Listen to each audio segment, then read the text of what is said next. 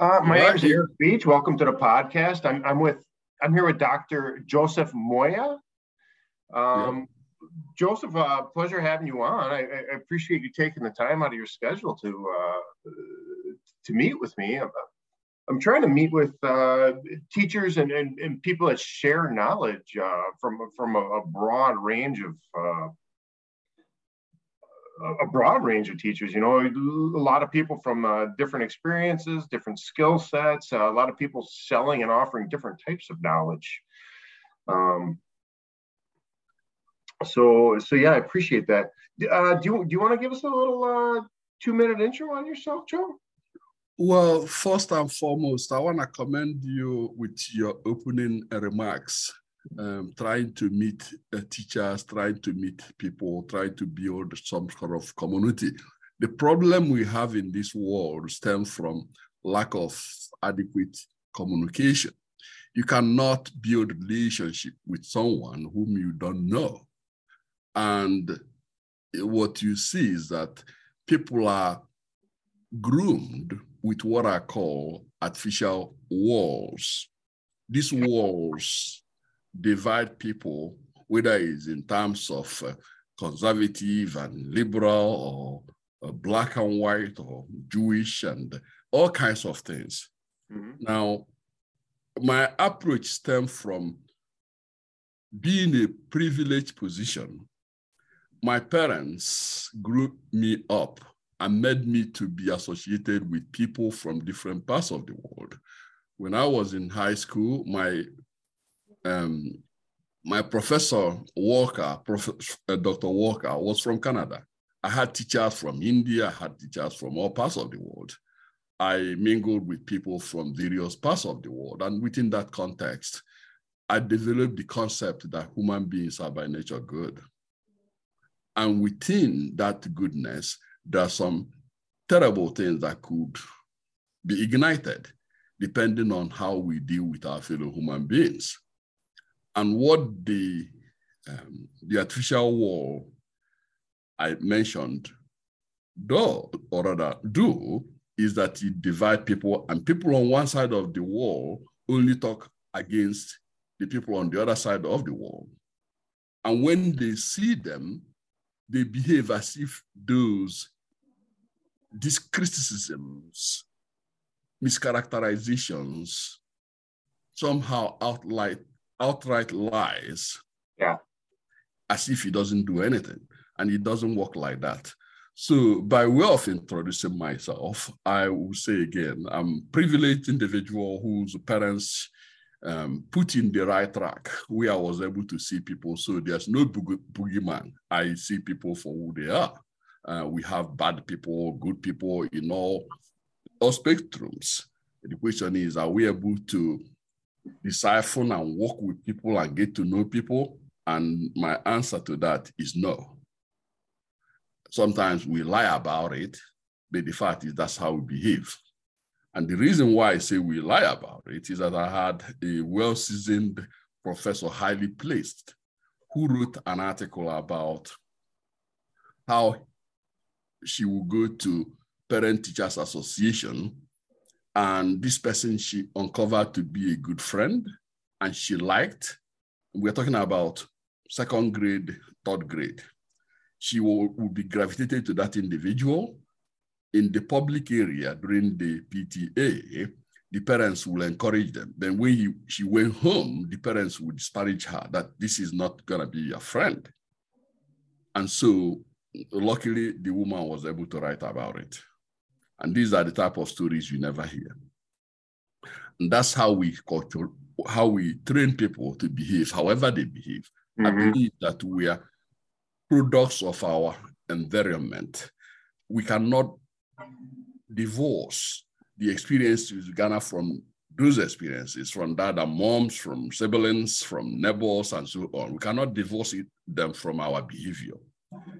We can lie about it, change it to fit into whatever we decide to see ourselves. Yeah. But the reality is, when it comes to actually getting to gut decisions, you have to go there.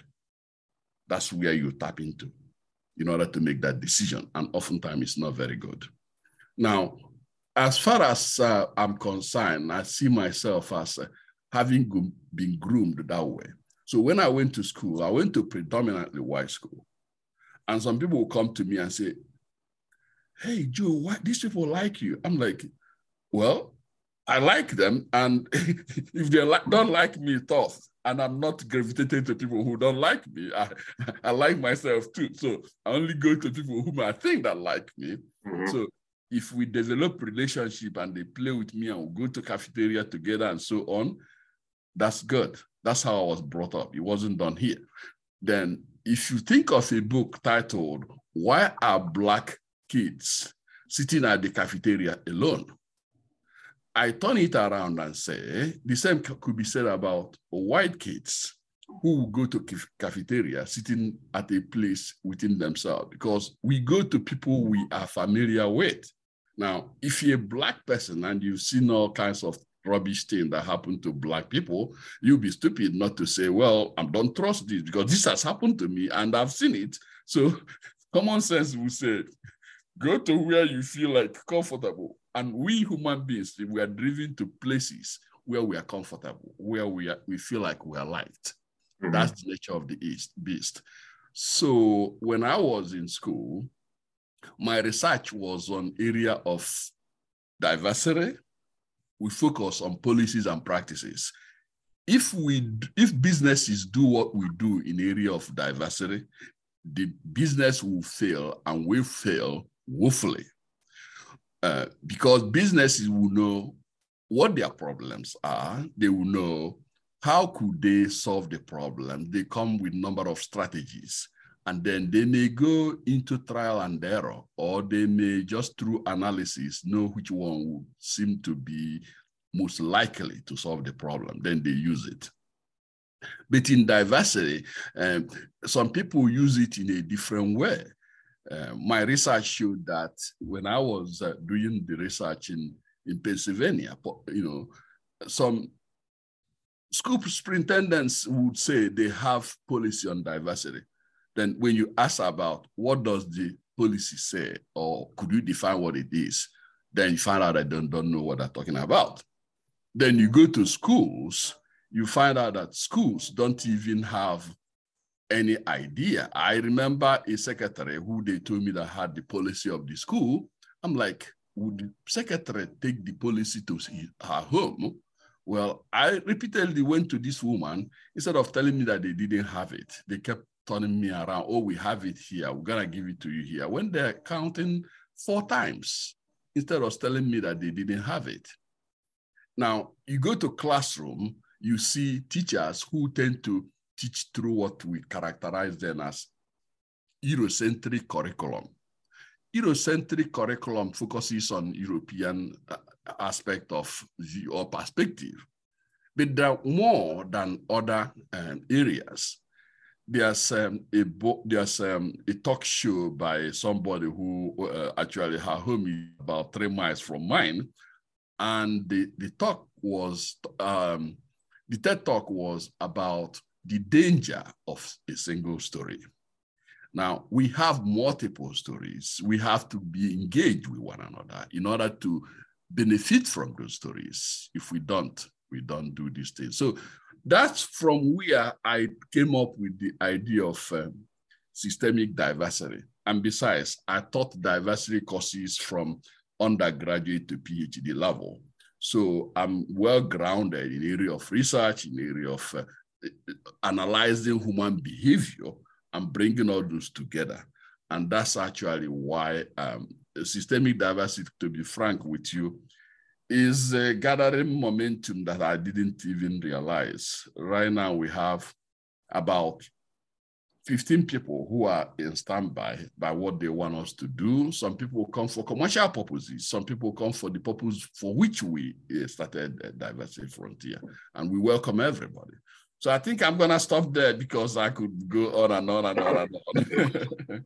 So, yeah, we all find ourselves in different places, and our parents brought us up to do different things, and different experiences kind of mold us throughout our life. So A guy here from the States in the North is different than a guy from the South, is different than a girl from the South, is different than a European person. And all these different experiences kind of puts a box around us. Absolutely. I was watching a guy talk about fleas. If you take a flea can jump, 18 or 24 inches in the air. But if you put them in a jar with a lid, a 4-inch jar, and you leave them in there for a week or two, and then you take the lid off, those fleas are conditioned. They'll never jump that high again. They'll only jump that 4 inches. So we get conditioned by our environment, So if the police are always knocking on your door, then you're always kind of looking over your shoulder. And if opportunity always comes to you, always expect opportunity to come to you. So we all learn. Everybody learns differently. Everybody teaches differently, and everybody is, a collection of their experiences and the way the world's treated them. But I'm here to focus on how we can teach people and how we can share knowledge. That's my goal in life. That's my mission right now. I want to improve the way we teach and the way we learn. Excellent. Yeah. I really, really, really like the way you phrase the statements. I love former President Obama, but I disagreed with him when it comes to education. I felt like some people that already have what they need were the people who were more apt to getting resources. But those who had not even had it, sometimes we are not provided with those things. And that's the driver of achievement gaps. If you go to our schools, there are schools that the kids are not taught the fundamentals. And what I usually talk about is remembering very vividly the former Speaker of the House, Mr. Gingrich, when he said that people have diploma they could not read. He wasn't wrong. But the question, though, is if they have diploma they couldn't read, why is it that they couldn't read it? And that goes from my perspective and my research, to the foundational preparation of the students. Some people are trained to think in deeper ways, and the broad of their thinking is much broader. My wife is a reading specialist. If you go into science of reading, you see that there are various dimensions of it. I usually criticize students who didn't do MISQ analysis, and yet they purport themselves to being able to teach people from different areas. And I know for myself, there are certain terms which when I pronounce, I may not get it the way some other people, as you said, people from the North, people from the South, I may not get it exactly. So if an evaluator uses that as a criteria to mark me down in context of the meaning of the word, the person will be wrong. But guess what? The person has the power to make that decision, but that's not correct decision because I know what it is. I pronounce it the way I know how. Example, when you say computers here, we say computers. Now, when you say it in other parts of the world, you say something like computer, and somebody will say, what? What? Again, it's the same meaning. They say, if we get to know one another and begin to actually, for instance, say, what do you mean by that? Mm-hmm. Then you respond to that person, vice versa. So education has to be into that. If you look at research now, you see, in fact, some of my students will write me and say, Dr. Nwoye, did you see this? To the point that there was a principal of his school who had a Black lady who teaches in her school, and the black lady was walking. I saw 5 males, high school males, making disparaging statements about the black lady. And the black lady went to the principal and told the principal about it. The response from that principal was, "They are kids." I said, what a lost teaching moment. That was a moment you should have gotten those kids, put them on the right track, let them know they cannot do this again, and then get the teacher respected. If you are not respected by your students, how can you teach them? It doesn't happen. Yeah, they won't want to or put any effort into listening to what you have to say, right? Yeah, because they are more thinking about negative aspect of you. Why would they learn something from somebody? What do you think about like Common Core as an example? I'm trying to think of a way to frame my question here, but standardized teaching, standardized education. Do you think we should have more standardized or less standardized education? I do believe that standardization is a good thing. However, people lack knowledge of what it means. Standardization without a substance or foundational aspect of it doesn't work. Let me put it this way. Supposing you have a class and you have students, and in that class, I would also venture to say, first grade, high school, law school, PhD class, in each and every one of these classes, as well as in everything in life. I use a stairway to illustrate. In stairway, say like you have 6 levels. There are people at the topmost, there are people at the middle, there are people at the last. The reason why people at the last level is perhaps because they had not acquired the skills to function at the level that they may be able to function. And that's where standardization comes into play, because if I want to take your engineering course and I never took algebra, I'm going to be lost. Right. And so when they say standardization is about doing calculus, and then you haven't learned elementary function. I think that standardization doesn't work anything. You have to develop the ground base. Then you say, for this class, for you to go to next level, you have to get these competencies. Right. And what you see in schools, they don't have it that way. Yeah. So that's where I disagree with those who push for standardization. And No Child Left Behind is based on what former I think the intent of No Child Left Behind, the intent of Common Core was very good. But in a way, it handcuffed our teachers and it put all these barriers up. Nope, this is how we're going to teach, exactly like this, exactly at this pace. But I don't believe that's the best way to teach. I think I agree with you, because when you say this is the standardized way of teaching, some people will say, well, certain students learn in certain way. They can look at teaching learning styles, and other people learn the other way. And for me, I would say, based on my experience and my research, that's nonsense. Everyone can learn. The question is, when you get to how a student learns at the time, that's the avenue he or she has to learn. Then there's broad spectrum of ways the person can learn and even learn more effectively, but those ones had not been exposed to the individual.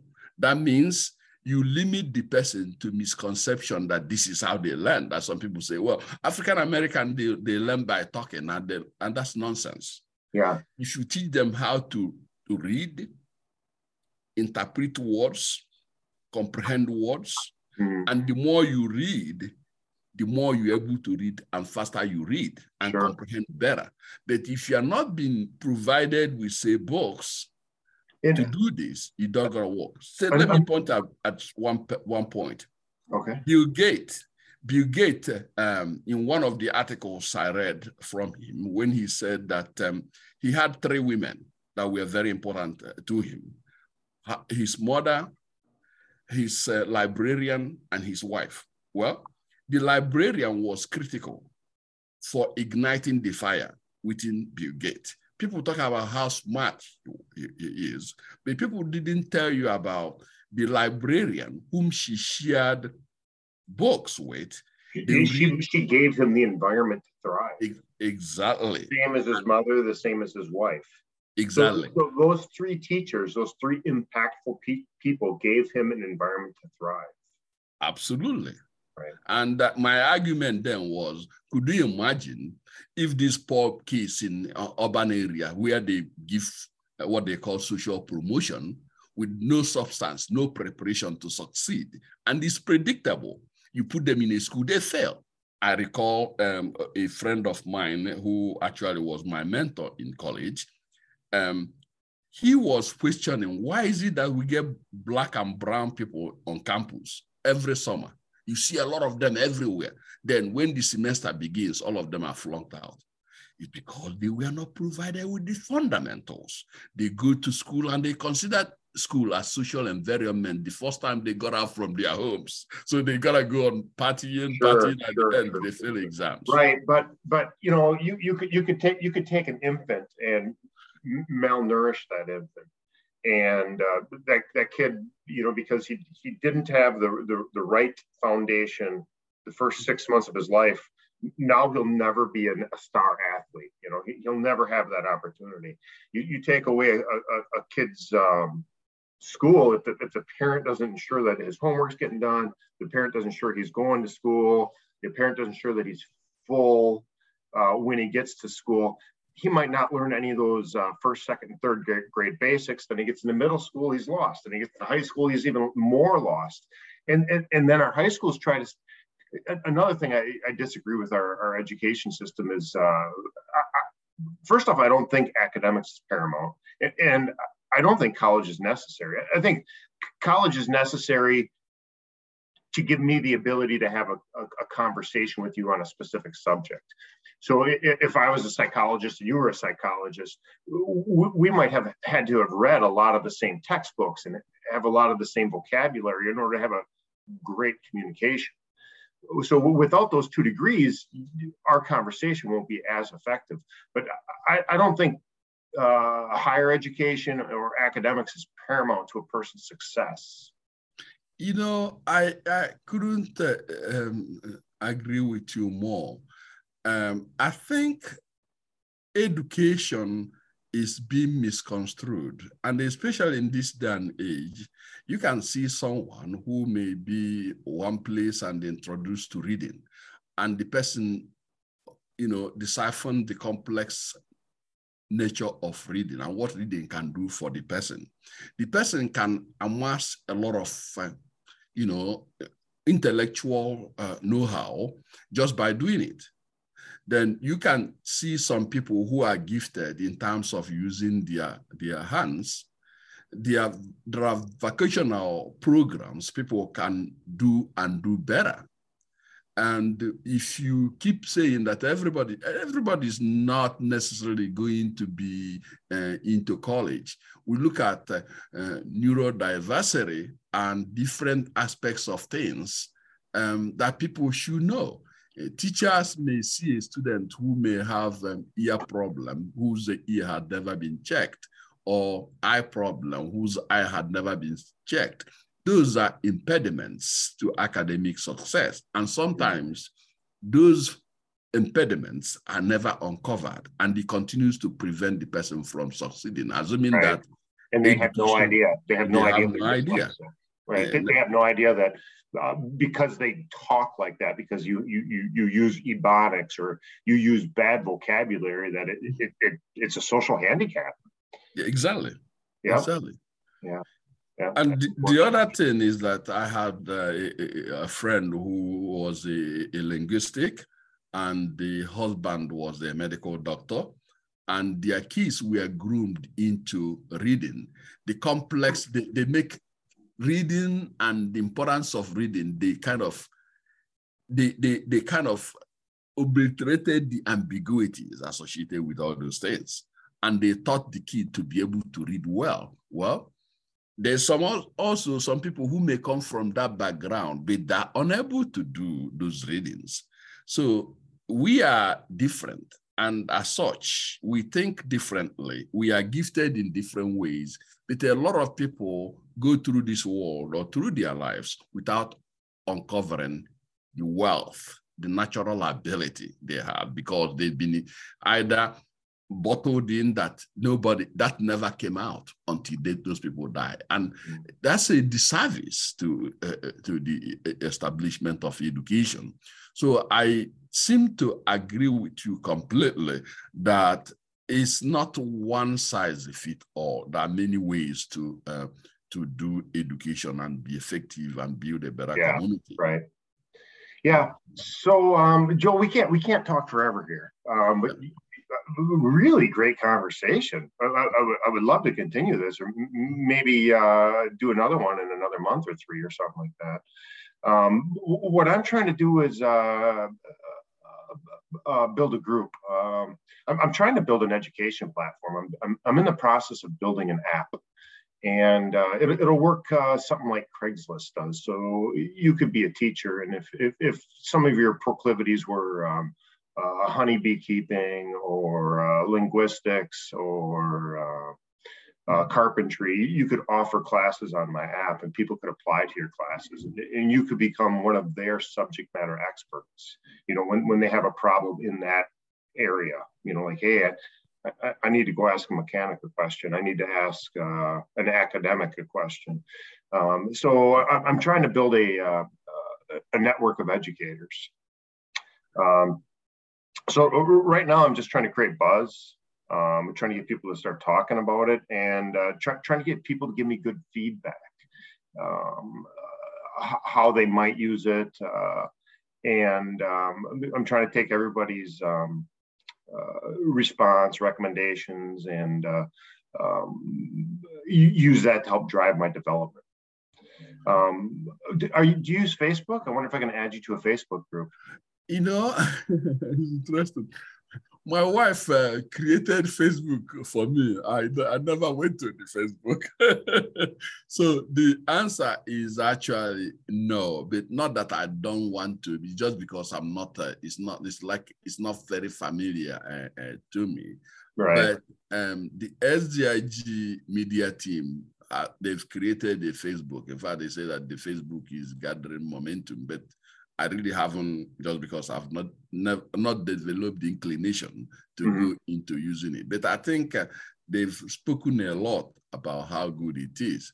But going straight to your point, I think your approach is a good one. What I would encourage you to continue to do is to continue to move in the direction you are moving. I would be glad to have you among our educators, because we have educators who are interviewed very often. There's one from Belgium, and her work was on, what's the time she used? Agile approach to teaching and learning. And I found her approach to be wonderful and is consistent with the cognitive science theory. So those are the type of people whom, when you are in what I would call interview section, when you are in a kind of panel discussions, and then with the kind of points you articulated, those are the things that would drive you, because I believe that whatever we do in life is driven by a consumer orientation model.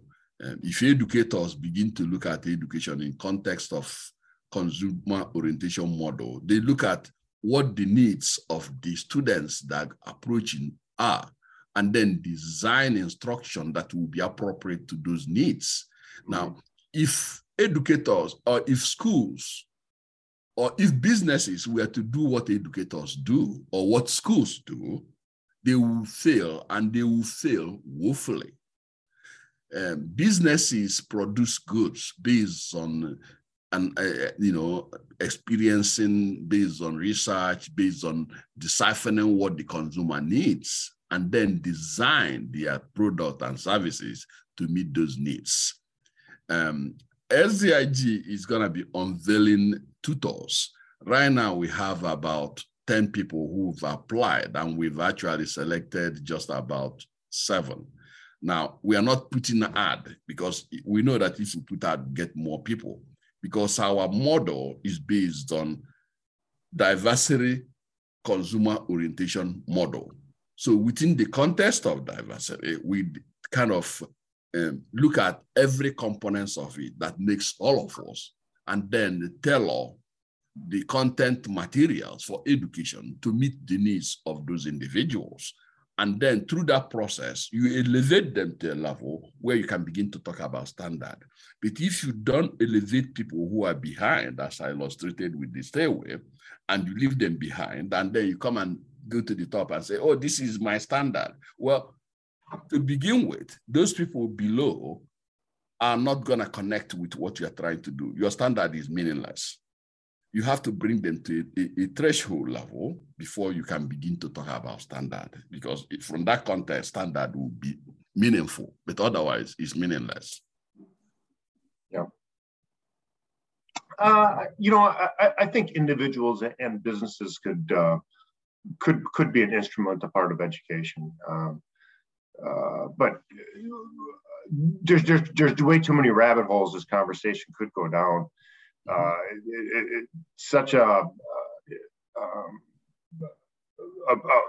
personal and very important subject, like how we teach people, and what lessons in life we give people, and how we give access to knowledge. Like if I could teach a person how to be successful in the economy, how to be successful in the marketplace, life would be less stressful for that person. If a person was able to make their bills, on a core set of competencies, then I just gave them a big cushion, a big safety cushion in life. Let me give you an example of what I think would be very helpful to what you are thinking, because I really like how you are framing this discussion, and this is what we are lacking, and we are lacking it big time. Everybody has some sort of chips on their shoulders, and they feel like they know they have the answer. Mm-hmm. Now, we have 3 partners right now, and 3 of these partners are very good in their areas. One of them, you can Google that one. It says, we connect the dot. We connect the dot is driven by technological, like they use Alexa to design products, to design companies that are being taken by corporations and use it as a means to do some other businesses. Now we have Envisage, which has created over 2,000 courses. Now, these courses, some of them are like $1,000, but they are looking at number. So we are, through us, able to connect with Polytechnic. And that Polytechnic is really the source of their work right now. The courses that may be 1,000, they reduce the courses like 1,000 to even 400, which is unbelievable to those people that may be able to pay that 400. The advantage they have is that the number is just incredible. So with that number, they can make up for whatever the deficiency or the shortcomings they may be having. And the world is becoming that way. Right now, companies can be in wherever they want to be in the world, and they can be able to get the best workers wherever they want to choose those workers. That's why I still believe that there's some debates that are going on that I think are foolish. Say, for instance, people say, well, we're not going to study history because it makes us feel bad. That's terrible. History is past events. We have to understand it. And why do we do that? We study history to avoid the mistakes of yesteryears. But if we say, well, we're not going to study history, that's ignorant, and that's not going to help us. So what you are doing, I think, you could accentuate your level and networking by engaging with like-minded people who can help you. We have a program now we're going to be unveiling, that is diversity. Diversity in context of you don't just say diversity. What is it? In our platform, what I've had instructed them is that if you happen to be a Black person, and obviously you may have been groomed up in a place where there are only just Black people, well, that's fine. You can't go to where you don't know. So the fact that you have those people, the second level is then you're going to look at other people who will be able to bring people from other sectionalities. Say, in my program, this is a policy. We don't have just white people. We don't have just Black people. We don't have just Asian people. We want to have all of them. And my policy is, don't tell me you are diverse like the senators who are making decisions on women reproductive system, and they were 99 men. There was no woman. So don't tell me you are diverse when what I see doesn't show me that this is diversity. I look at some women organizations. When I look at it, it's just white people. And I say to them, look, stop belittling people's intelligence. When you say diverse, at least try, bring all people in. And that's part of why at SDIG, while I know that sometimes you may have a particular group having their things, but I discourage it. I want people to see what we say we are. I don't want people to say one thing, then when you look, what you see is inconsistent with what they say. And I call it belittling people's intelligence. Yeah. Hey, Joel, I have to wrap it up here. I have some family obligations. I gotta go pick up some. Gotta go pick up my little ones. I can't wait. I know, and I want to sincerely apologize for they double booked me. These days now, I'm having. Don't worry about it. You know, if we don't get a chance to reconnect, I want you to just keep driving forward. Hopefully one of us comes up with a good solution here and we start solving some of our problems. Well, let me say this before we go. See, when you made mention of app, we have Belt Heaven University. They are partnering with Envisage. And Envisage, their president, Dr. Powell, says that they wanna approve our course. We are right now working on a course on diversity. And the course on diversity will give people what I call a roadmap to meaningful diversity, not the hollow diversity, the meaningful diversity, which everybody will be engaged in and everybody will know that it's authentic, so that when they embrace it, they will see the results right away. So that's the type of thing I think would help in your own, and with your technical knowledge in building apps, if you're able to partner with such organizations, such as ours, you can see how robust your idea of app could then help to elevate not only SDIG, but also elevate your organization to a stature that otherwise may not be got into very quickly. Yeah. Well, Joel, I really appreciate you joining us today. I'll forward you a link once I publish it. It might take me like up to a week to publish this, but I'll forward you a link. I'm going to share the Facebook group here. Okay. If you want to join it, it's there on Facebook, but it's Online Player's Handbook. If you want to find it online, you could join the group and I'd accept you. If you ever want to give me feedback or get in touch with me, I'm right on LinkedIn. And if I want to schedule a second one, I'll reach out to you. Well, what I will tell you is that with that, if you send it to me, I would probably have our media people, because our media people have the mechanism to do better than I can do. Sure. And so in that way, it would be, I could share it with you on LinkedIn. Right. Would that be the best way? Yeah, I have LinkedIn. Yes, I do. Yeah. Okay. Well, it has been nice talking with you, and I appreciate your patience and coming back after I had, they've double booked me. I didn't have control of being in two life is places difficult. at the time. Life's hard. Boy, they throw a lot at us, don't they? Yeah. And they you need to be successful. Man, really hard. It is. It is. Take care, Joel. God bless. All right. Thank you so much. Yeah. All right. Bye-bye. Bye.